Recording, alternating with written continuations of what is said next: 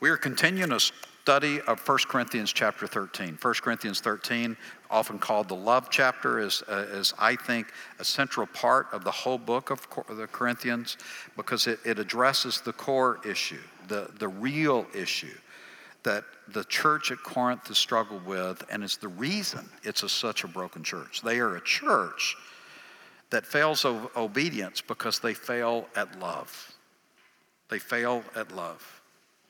And the reality is that we live in a society that has so distorted what love means that it just seemed like a good time to spend some weeks digging into the reality of what Scripture says love is. The original, in chapter, as you remember, the characteristics of love are in verses 4 through 7 and the beginning of verse 8. And the original ones are easy ones. I mean, they're the kinds you expect at a wedding or in marriage counseling. You know, that love is patient, love is kind, is not jealous. I mean, all of those things that we naturally think of that we have to exercise if we're going to love someone, right? That we have to teach them what it is to be patient by our, no, I don't think that's what it means. But you get the gist. I hate masks. Come on, laugh a little. Give me something here. I'm dying.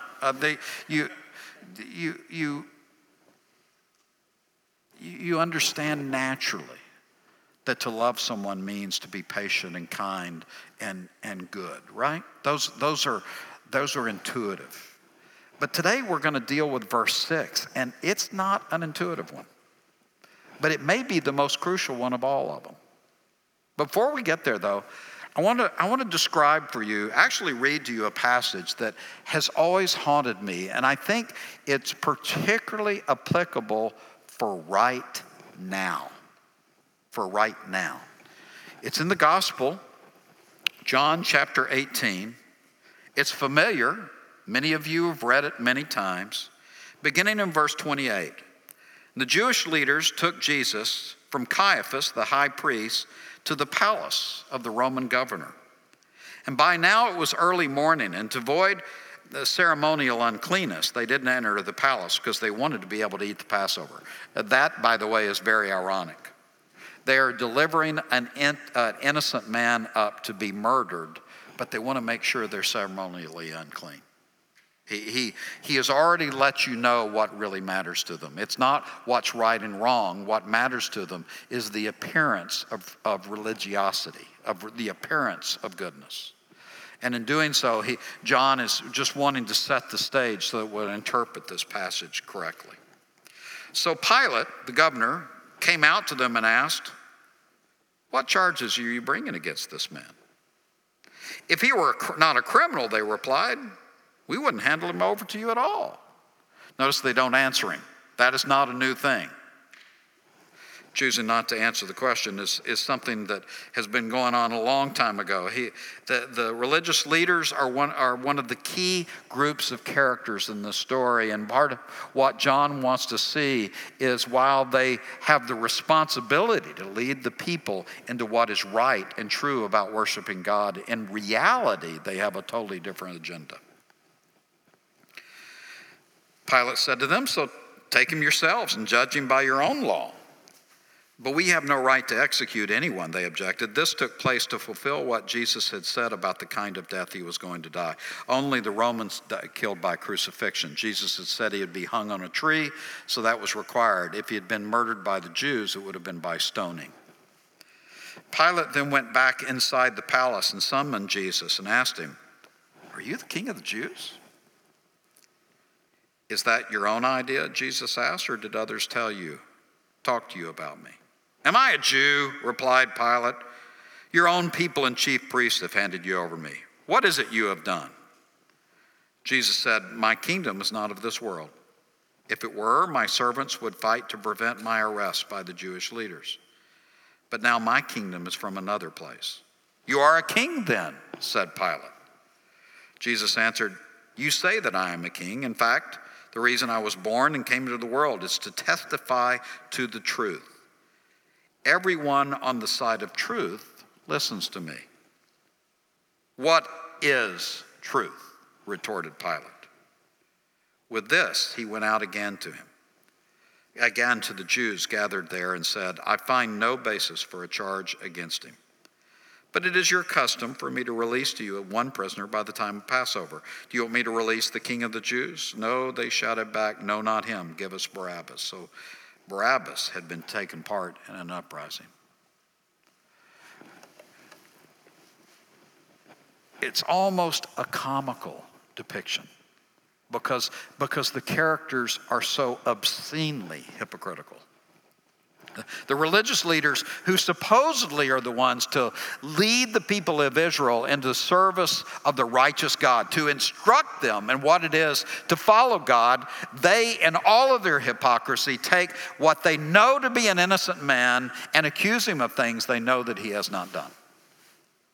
So that the very people that God had ordained, those offices that were ordained to lead the people to what is true, themselves are lying. I believe that at least a significant portion of the religious leaders knew that Jesus was the Messiah. I think I can prove that from the Gospels. And they intentionally had decided, we will resist the work of God. They are people who have set their face against the will of God. Frightening. And the very ones whom God had called to speak the truth are speaking lies. And then there's the crowds. The crowds are interesting because they're so fickle. Remind you of anything? The crowds, only a week earlier when Jesus is riding in what we call the triumphal entry on the donkey, they are throwing palm leaves on the feet of the donkey, throwing their own cloaks at the feet of the donkey and singing, Hosanna in the highest. Yahweh saves. God has come to save us. And here, apparently some of the same people are crying, crucify him, crucify him, crucify him. At the very feet of Jesus as he watches their statements. And then there's Pilate, a career politician in the worst sense of the word, who consistently throughout his life lives for only one thing, and that is for his personal advancement and his personal power. So that he will manipulate the Jewish people as well as the Roman people, all with the hope of accomplishing only things for himself. And John uses him to beg the question of the story. What is truth? See, that's applicable because we live in an age where finding the truth feels almost impossible, doesn't it? First of all, in the academic world, through postmodern instruction, we've been instructed now for decades there's no such thing as absolute truth. Truth is what you make of it. My truth is. Which is declining in academic circles because it's utter absurdity. Is gravity my truth? Is height my truth? In my truth, I'm very tall, right? What's the problem with that? I'm not. A number of years ago when we built this building, we had an incredible designer come in and he designed a $15,000 pulpit. And he was stammering around. I think, why is it so expensive? It was on a hydraulic so that it could go up and down. And I said, are you really building a pulpit because I'm short? Really?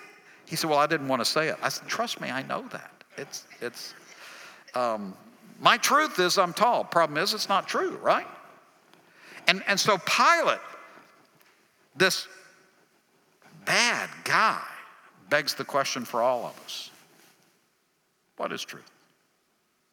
See, in Scripture, and especially the Gospel of John and the epistles of John, truth is one of the most significant words used because it summarizes the very core of who God is. Jesus says, I am the way, the truth, and the life. Truth is inseparable from God, and in Scripture, truth is a non-negotiable. It is absolute, it is knowable, it is real, and it's important. We live in an age where it's hard to even find the truth, right? Have you ever gone on news sites and compared their writing of the same story? It's stunning. I mean, you say, were they at the same event? How can two sources give such desperately different description of what happened? Well, there seems to be, throughout our society, no longer a commitment, just a truth. But in the gospel, truth is foundational. And in the character of God, truth is always significant. One of the things that theologians speak of when they speak of the character of God is the simplicity of God, and that is the non-contradiction of God, that when God is righteous, he's also loving. When God is truthful, he is also merciful. In other words, none of those things contradict in his character or in his actions, so that when he acts in mercy, it's still in justice. When he acts in righteousness, it's still in love. And when he acts in truth, it is never separated from his goodness. But we live in a day where to hold the truth is often seen as something that one should avoid if one wants to be kind. Or to be kind means to deny the truth. And the Apostle Paul gets it. Because today we're going to look at 1 Corinthians 13, verse 6. And in verse 6, we've gone through the patient, kind, goodness, all of those. Now he goes to one that we might not have expected. It says, love doesn't delight in evil, but it rejoices with the truth. Love doesn't delight in evil, but it rejoices in the truth. First of all, let's look at those two phrases separately. Both of them are used in other places in Scripture. For instance, doesn't delight in evil. In Job chapter 31, verses 29 and 30, Job is defending his character before God. And he says, if I had rejoiced at my enemy's misfortune or gloated over the trouble that came to him, but I haven't. I have not allowed my mouth to sin by invoking a curse against their life. When Job wants to defend that at the core he is a righteous man, what does he say? I did not take the opportunity to curse those who had hurt me. The book of Proverbs is more clear. Chapter 24, verses 17 and 18 says, do not gloat when your enemy falls. When they stumble, do not let your heart rejoice. Or the Lord will see and disapprove and turn away his wrath from them. That's hard, isn't it? Isn't it really hard not to celebrate when bad people have bad things happen to them? I mean, don't you just kind of want to at least, yes. When people who have done evil things have difficulty, isn't it natural to at least quietly do a little happy dance? But love has no toleration of that kind of evil. I'm going to illustrate some things with silly stories today. When I was about 4, I lived on Hankerson Street in Tyler, a little blue-collar neighborhood, little houses, and there were big boys on the street. You know, one of them had a 57 Chevy with a, it was really nice, and there were other guys that were older, and I was just a little burr-headed kid in the neighborhood. And I remember one time I came home with some caps. Now, many of you are too young to understand what a cap is. We used to have first of all, they used to give us all guns and then wonder why we were violent. And they gave us these toy guns, and if you were really high tech, instead of saying bang, you had rolls of red caps. And the red caps had little spots in them with a little tiny bit of gunpowder, so that if you squeezed the trigger, it hit that pap and it made a pop noise, like a gun going off. And we had that was really high tech, right? You were really living the dream when you had a cap gun. And some of the big boys saw me coming and sold me about an inch or two of caps for $1. I don't know the exact numbers. It was a long time ago. You know, when you're that age, you think 10 dimes is worth a whole lot more than 4 quarters. I mean, you don't know, right? It's just, you don't get it. So I had given them all of my savings, you know, and for just a handful of caps. And I went home and said, look, Mom, look what the guys up the street sold me. She said, how much did they sell that for? And I told her. And the next thing I know, my mom, many of you knew her, who on her tallest day was 5 foot nothing. And then by the time you knew her, it shrunk to about 4'6". My little mom, tiny, dainty, sweet, grabs that roll of caps and goes marching up the street, finds the big boys, and gets a full refund. A big refund. Because love doesn't rejoice in evil. Her love for me wasn't going to tolerate the fact that that kind of injustice. All I'm thinking is, well, do I get my caps? You know, but when you really love something, you become a defender of it, right? That's what it says. But love also rejoices in the truth. Philippians chapter 1, verse 15. Paul is speaking of his own circumstances. He's in prison and says, it is true that some preach Christ out of envy and rivalry, but others out of goodwill. The latter do so out of love, knowing that I'm put here for the defense of the gospel. But the former preach Christ out of selfish ambition, not sincerely, supposing that they can stir up trouble for me while I am in chains. You get what's going on? Paul is in prison, and he says, some of my friends are out preaching the gospel because they want the work to go on. But can you believe it? There are some who are actually doing it, but because by doing it, they're stirring up trouble, and they're hoping they'll make my life worse. Verse 18. But what does it matter? The important thing is that in every way, whether from false motives or true, Christ is preached, and because of this I rejoice. See, in Scripture, the truth is so important that we celebrate it even when it's under difficult circumstances. For Christians, truth is always our friend. And love always embraces truth. Someone said last night on the Saturday night service, where it's a smaller crowd, and so I opened it up to questions. We had a lot of fun. It's my returning to my old days as a Sunday school teacher. It was and someone said, well, what about speaking the truth to hurt people? Well, it doesn't say you always speak the truth. It always says you always delight in the truth. There are some things that are true that don't need to be said, but the truth is always ultimately our friend, right? And love will always rejoice in the truth, even when it's hard. It wants that truth. And if you think about it, much of what we think of with marriage counseling is these two issues. Relational counseling is helping us learn how to face the truth in a way that's not intentionally harmful. And it's right and just. These are foundational to what it means to learn to love someone else. And they're taught throughout Scripture. So what do the words mean?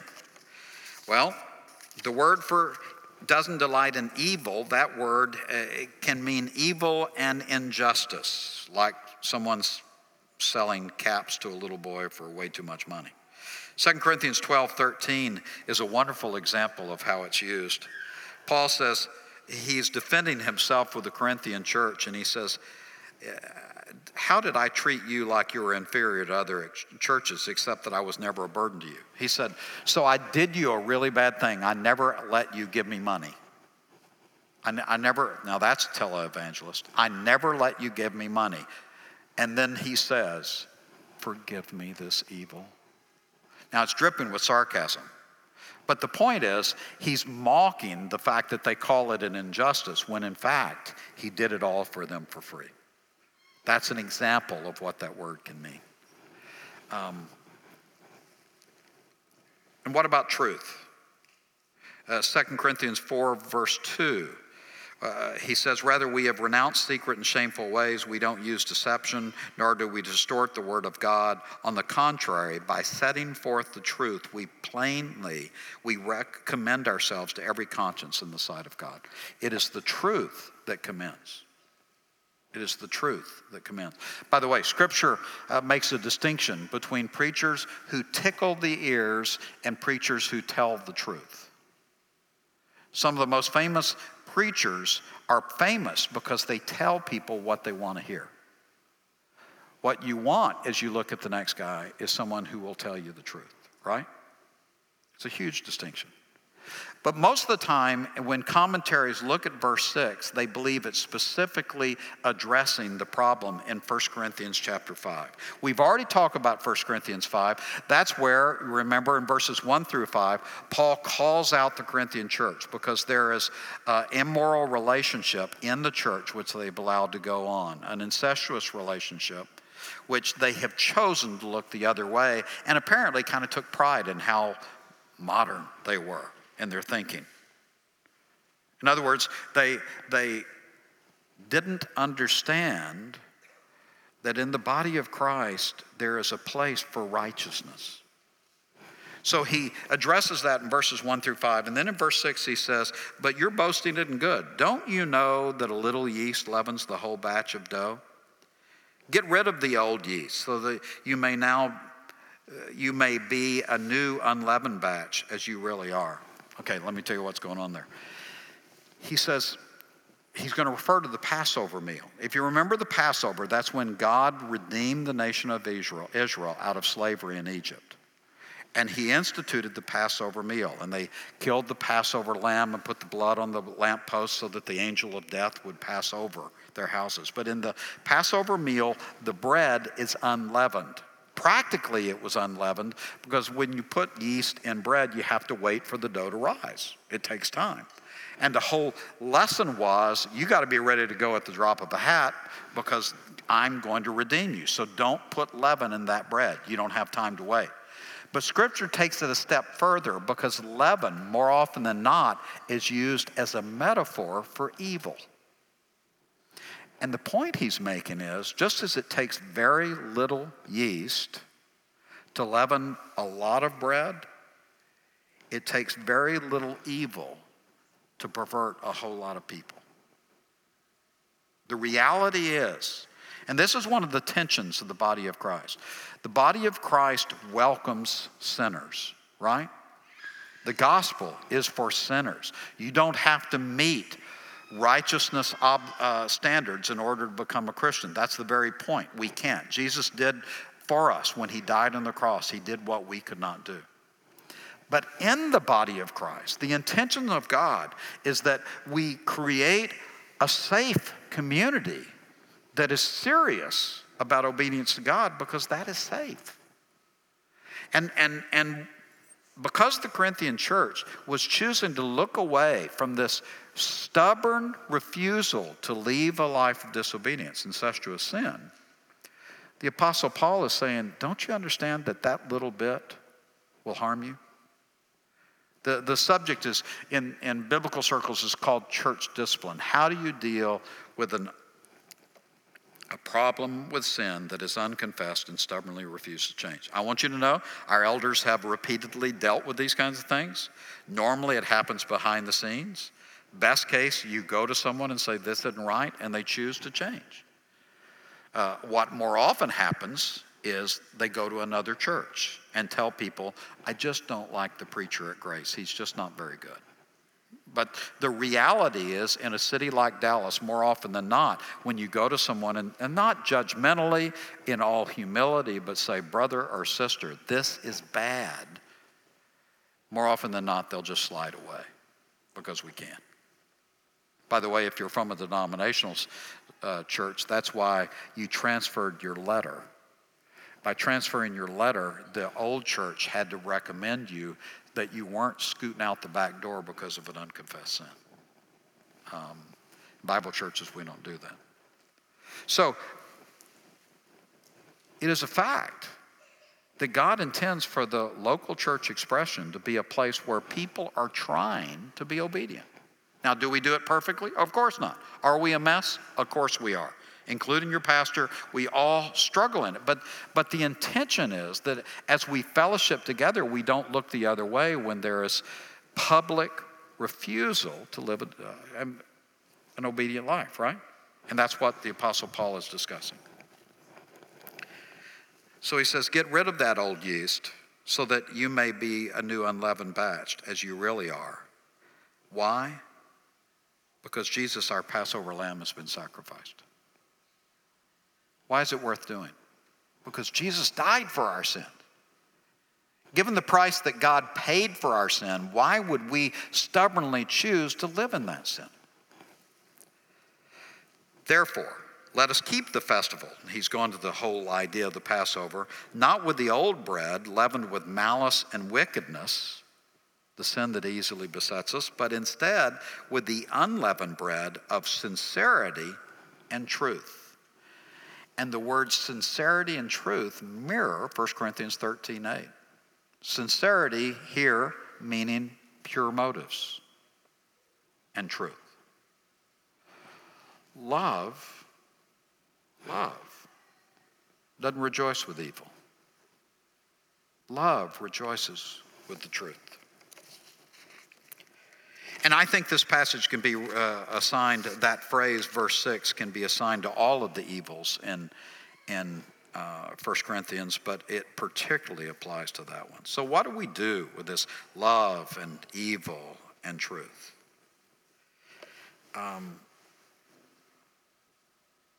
We recognize that love isn't morally neutral. Love is not philosophically neutral. But that for love, truth matters. And for love, what is good matters. Let me tell you another story. I was in the 4th grade in 1963, November 22nd, 1963. I was in Mrs. Pruitt's class in Bell Elementary. And if you're a history person, you know that was the day that John Kennedy was shot in Dallas. And I'll never forget it because everybody was abuzz in Texas because the president was coming to Texas. That didn't happen very often. And there were those who weren't his fans, but still, it was the president coming. And I remember when Mrs. Pruitt announced to our class that President Kennedy had been shot. And one boy, and I can't remember which one it was, cheered. And Mrs. Pruitt went nonlinear on him, as she should. But I think I know what happened. I think he was probably from a family that didn't vote for President Kennedy. And I think in their family, when they would talk about their disapproval of his policies and everything, a little 4th grade boy took that speech as meaning that somehow he was evil and didn't deserve to live. And so somehow, in the course of that kind of discussion, this little boy thought it was okay to cheer something so horrible. See, we can have our opinions. We can have our disagreements.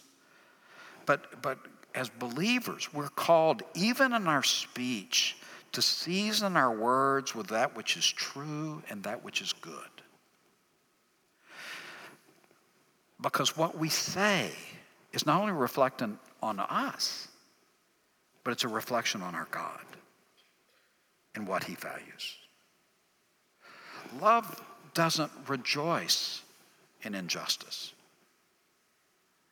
Love delights in that which is true. And part of the problem is ideas are easier to love than people. Have you ever thought of that? Ideas are much easier to love than people. Because people are so inconsistent and so there, right?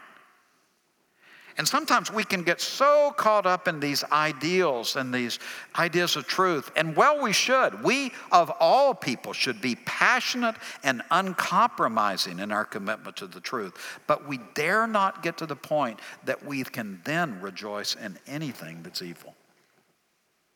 Because in God's world, those two never conflict. What did Jesus do? The one who is ultimately good died for all of us who were thoroughly evil. And hanging on the cross, what did he say? Lord, forgive them. They don't even know what they're doing. Love is deeply committed to the truth. Most of us aren't near enough committed to the truth. In fact, we're lazy with it. We don't work hard to find out the truth. We choose one source and believe it without struggling to find out what is fully true. But love never allows its commitment to the truth, cause it to embrace evil. Because when we do, we deny the very truth we hold to. Let's pray. Father, we confess that, first of all, we're used to evil. It doesn't shock us the way it does you. And so when we say and do things that are less than loving and kind, that don't reflect your gospel, we're not surprised because that's the world in which we live. And Lord, we confess that sometimes truth is hard, and even when it's not, it's evasive. But love always seeks the truth, even when it's hard. Father, I pray that we would be a people that never delight in evil, but always celebrate the truth. Because when you gave your Son, you showed us the truth, and you defeated evil. In his name we pray.